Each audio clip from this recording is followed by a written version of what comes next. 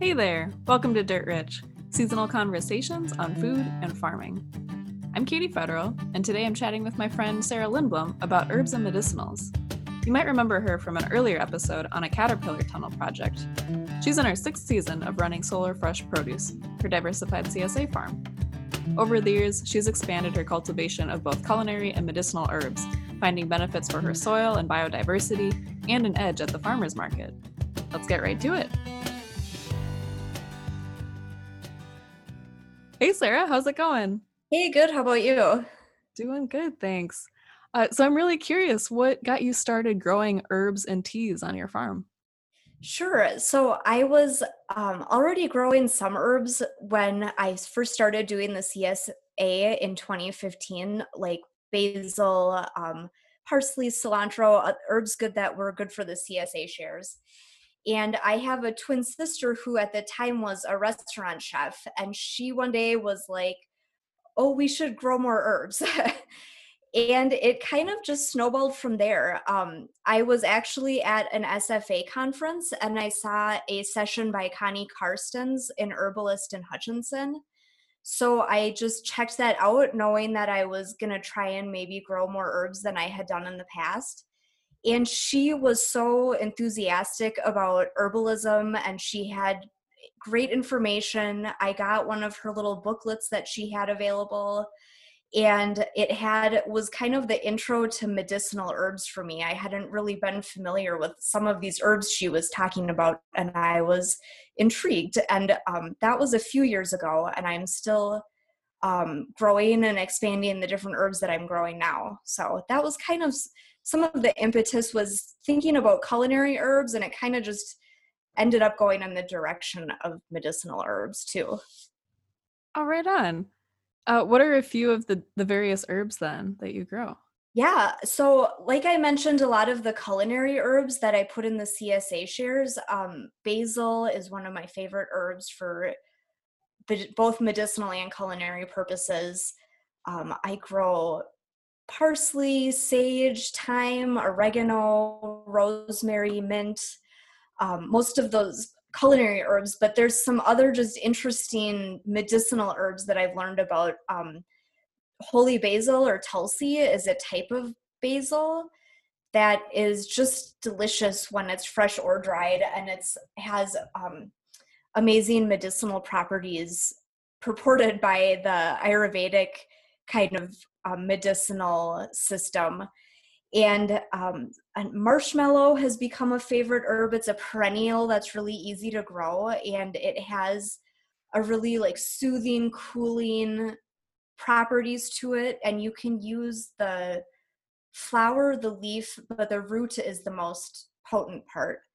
Um, and then some of the other medicinal herbs that I like to grow are like calendula is very easy to grow, or trying to think, now I'm spacing out on some of the medicinal herbs I like to grow, but there are just so many.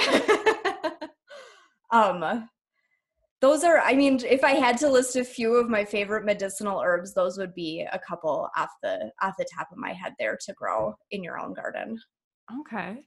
And for the holy basil, I'm curious then, is that for teas? Can you cook with that since it toes the line, it sounds, between culinary and medicinal? Definitely. That's a great question because I think people might get afraid of putting like a medicinal herb in like a pesto, for example. But there's no reason you couldn't do a pesto with holy basil. You can even mix that in with like a regular basil just to get more flavors going on. I like to make pesto with just any whatever is happens to be fresh at the moment. um, like lemon balm is or mint you can throw in with your pesto, and it really just like ups the benefit that you're getting from it. um, Even thinking like throwing like a Thai basil mint combination in with like a lettuce wrap, you're really like using herbalism, you're being an herbalist, even just cooking with some of these herbs that are considered both culinary and medicinal. Oh gosh, that makes me so excited for some pesto and like chimichurri sauce and oh man. Yeah, it's a great way to use herbs, is just making a pesto sauce that you can then just put on basically anything that you're eating for dinner that night. So, how do you sell all these herbs? Like fresh, dried? What's kind of your gamut there? Sure. So I mentioned that I put a lot of herbs in the CSA and I include a lot of information in like my newsletter about how to utilize those herbs, especially if it's some sort of medicinal herb or something that might not be as familiar. But herb marketing, especially for the tea blends, I found is a whole different ballgame than just boxing up some produce and putting it in a CSA box. If you're selling an herbal tea blend, the packaging and the presentation is really important when you're at like the farmer's market to sell that blend. You want to have a lot of information, but not too much information, and also just display the product so that people can see what the quality is. Um, and then I also sell fresh herbs at the farmer's market in the past when I was doing the farmer's market. Um, and the nice thing about selling fresh herbs at the farmer's market and also doing dry herbs is whatever you have, whatever I have left at the end of the farmer's market day, I will just dry those, and those can then be used in either culinary or medicinal herb blends.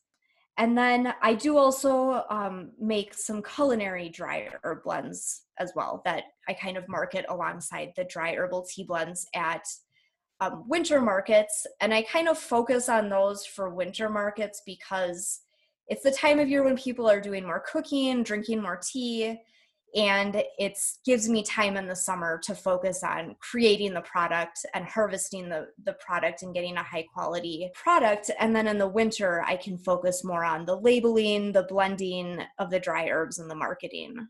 And so are there any different regulations that people need to be aware of for selling like your herbal teas and medicinals versus your tomatoes and your squash?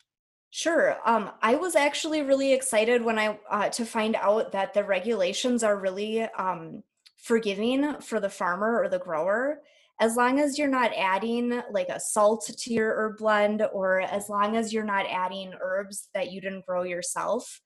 You're actually able to market those dry herbs pretty much anywhere without additional licensing or inspecting or facilities. So it's a great way to get into value added processing without having to worry about those things. And you can direct market to consumers. You could sell on a website. You could even sell those dry herbs to a retail, like a grocery store, and they can then sell those herbs without having any special licensing or anything. If you, like I say, started to add like a salt to a culinary blend, or if you wanted to use herbs or something you don't grow at your farm, then you'd be looking at more regulation, inspections, licensing. And it's worth noting that it's even less restrictive than cottage licensing, especially around the labeling. I always include a description of what exactly is in any tea blend, culinary or medicinal, which herbs are in it. I list them individually. But technically, you're not even required to do that. You can just write like a blend of herbs or spices. And I do like to kind of look at best practices in terms of cottage foods and just good manufacturing practices in terms of the labeling, but it's nice that there's not as much strict regulation about both the labeling, packaging, and processing for dry herbs. Oh, absolutely. That sounds a lot more easy to get going on than I had expected. Yeah, it's considered a product of the farm, so it's similar actually to sell like regulations to selling like maple syrup, honey, or produce. It's fairly unregulated.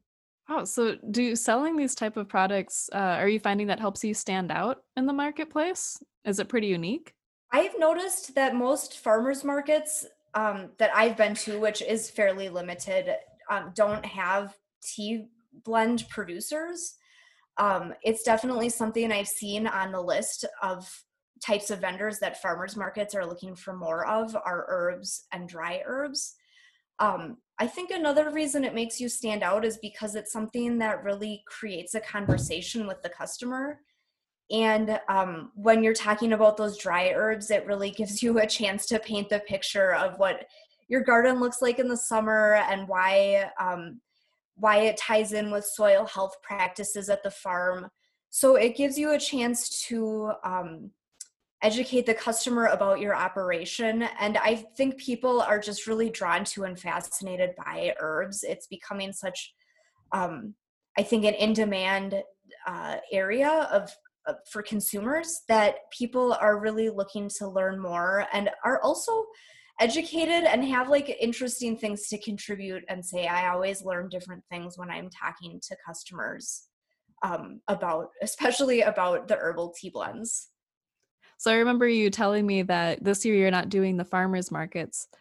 Do you have an alternative method of selling your teas? Are you able to just pretty much do online or through your CSA?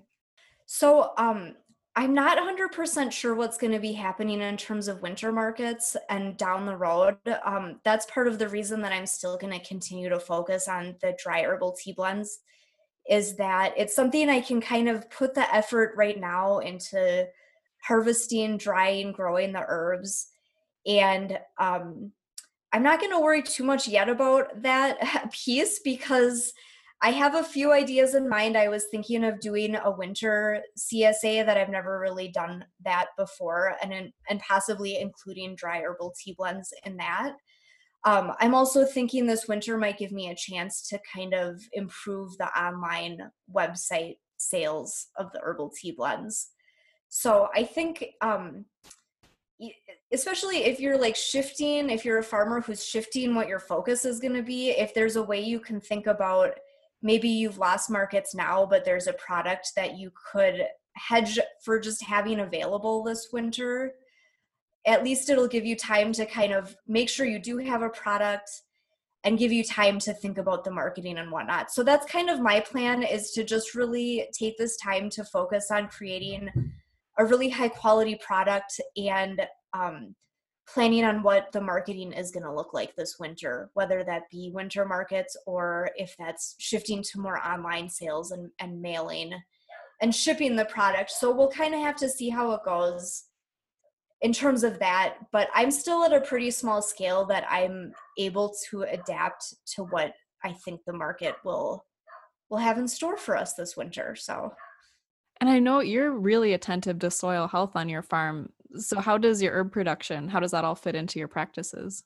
yeah, when back when I first started thinking about growing more herbs, it just kind of was all of a sudden like a no-brainer. Like it just seemed that if I was growing vegetables, mixing herbs into the mix was going to have enough benefits that even if, say, I didn't have time to get around to doing all of the creating the dry herbal products, I would still see benefits from having the herbs just by their mere presence in the garden.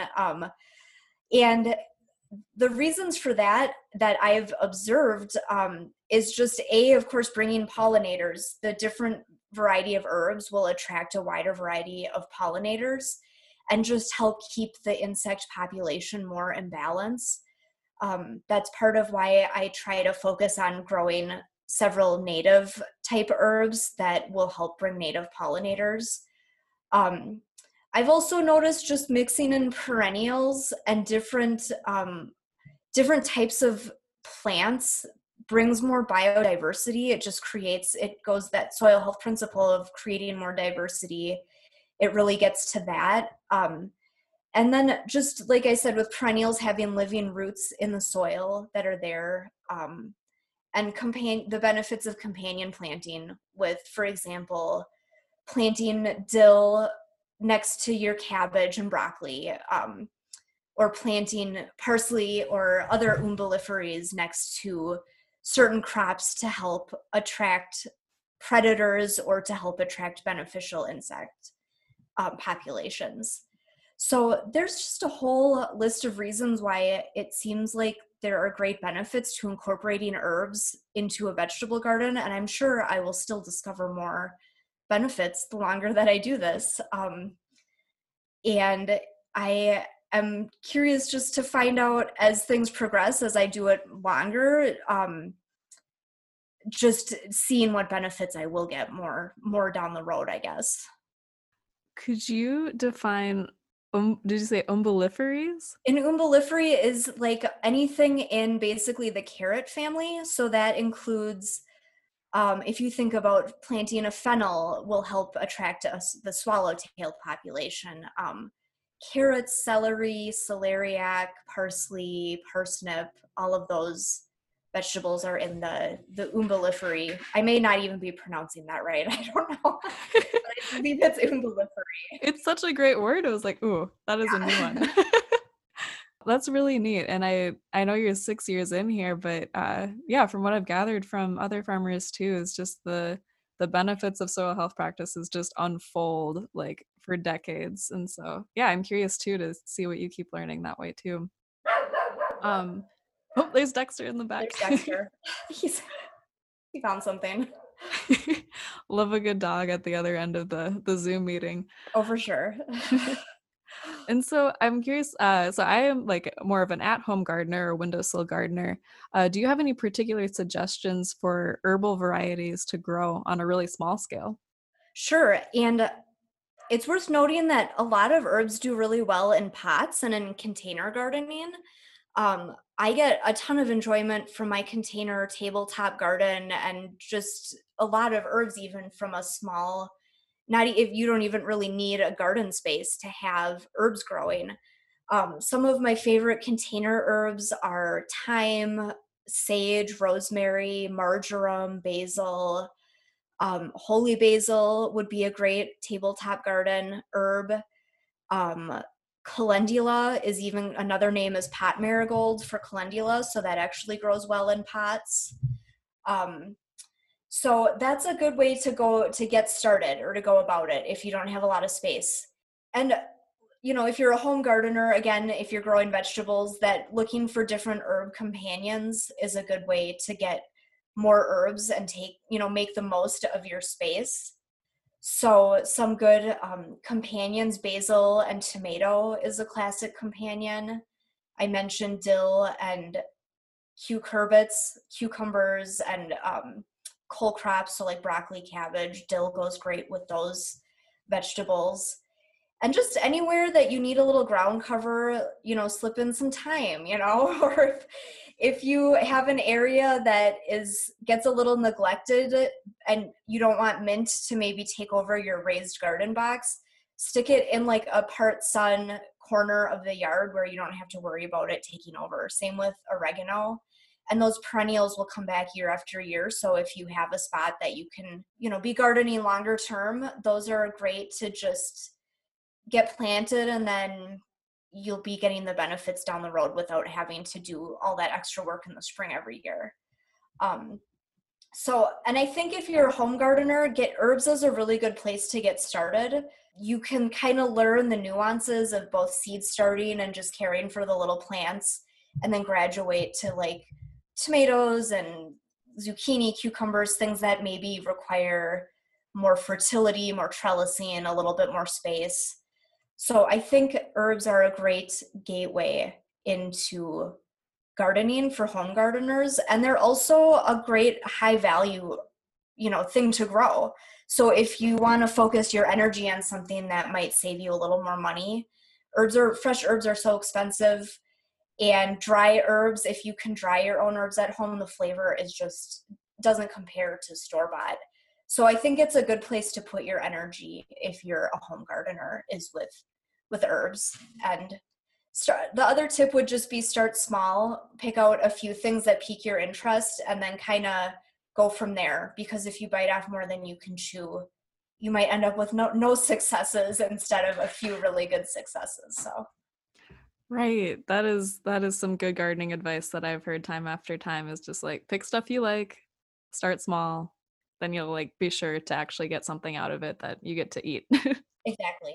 And sprinkling a little bit of herbs on your food, you don't need a lot, and it just goes such a long way when you're cooking to have fresh herbs right on hand. And so then on the flip side, if you have a lot of space, if you're farming, what kind of opportunities for herbs open up just with, having more space to do it? Sure. So I mentioned companion planting. I think on a larger scale, sometimes that gets a little bit neglected or just forgotten about because it's um, a little bit harder to implement if you're using equipment and machinery. But at the same time, if you have a window of opportunity to sneak in an herb in that space where a vegetable isn't really taking up that space yet and the soil is just kind of there bare, that's a good opportunity to sneak an herb in right alongside of that vegetable. Um, the example I keep coming back to is cabbage and dill. So planting a whole row of dill right along your cabbage. You could either pull it out as the cabbage needs more space, or you can even just leave it behind and let it go to seed. And if you have that space to let that go to seed, you can leave that. There's Dexter again. You can leave it go to seed, and it will continue to provide those benefits of attracting pollinators even after it's maybe not even harvestable, and maybe you're not going to get to that space for cultivation, anyway. Another thing to point out is when you are companion planting, just to make sure you do give things enough space, and keep in mind that if you're going to companion plant like basil and tomatoes, for example, those tomatoes start so small, but you want to make sure you're going to give the basil enough space that you can actually find it once the tomatoes get bigger and grow in. You're going to need to make sure to leave plenty of space so that the basil doesn't get too, it gets enough airflow so that you can keep disease to a minimum. But there are definitely challenges when you go up in scale and size and as a farm.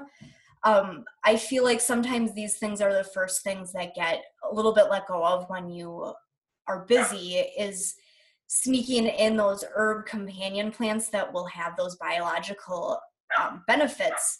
So it's important to just kind of remember that as you're getting your garden planted.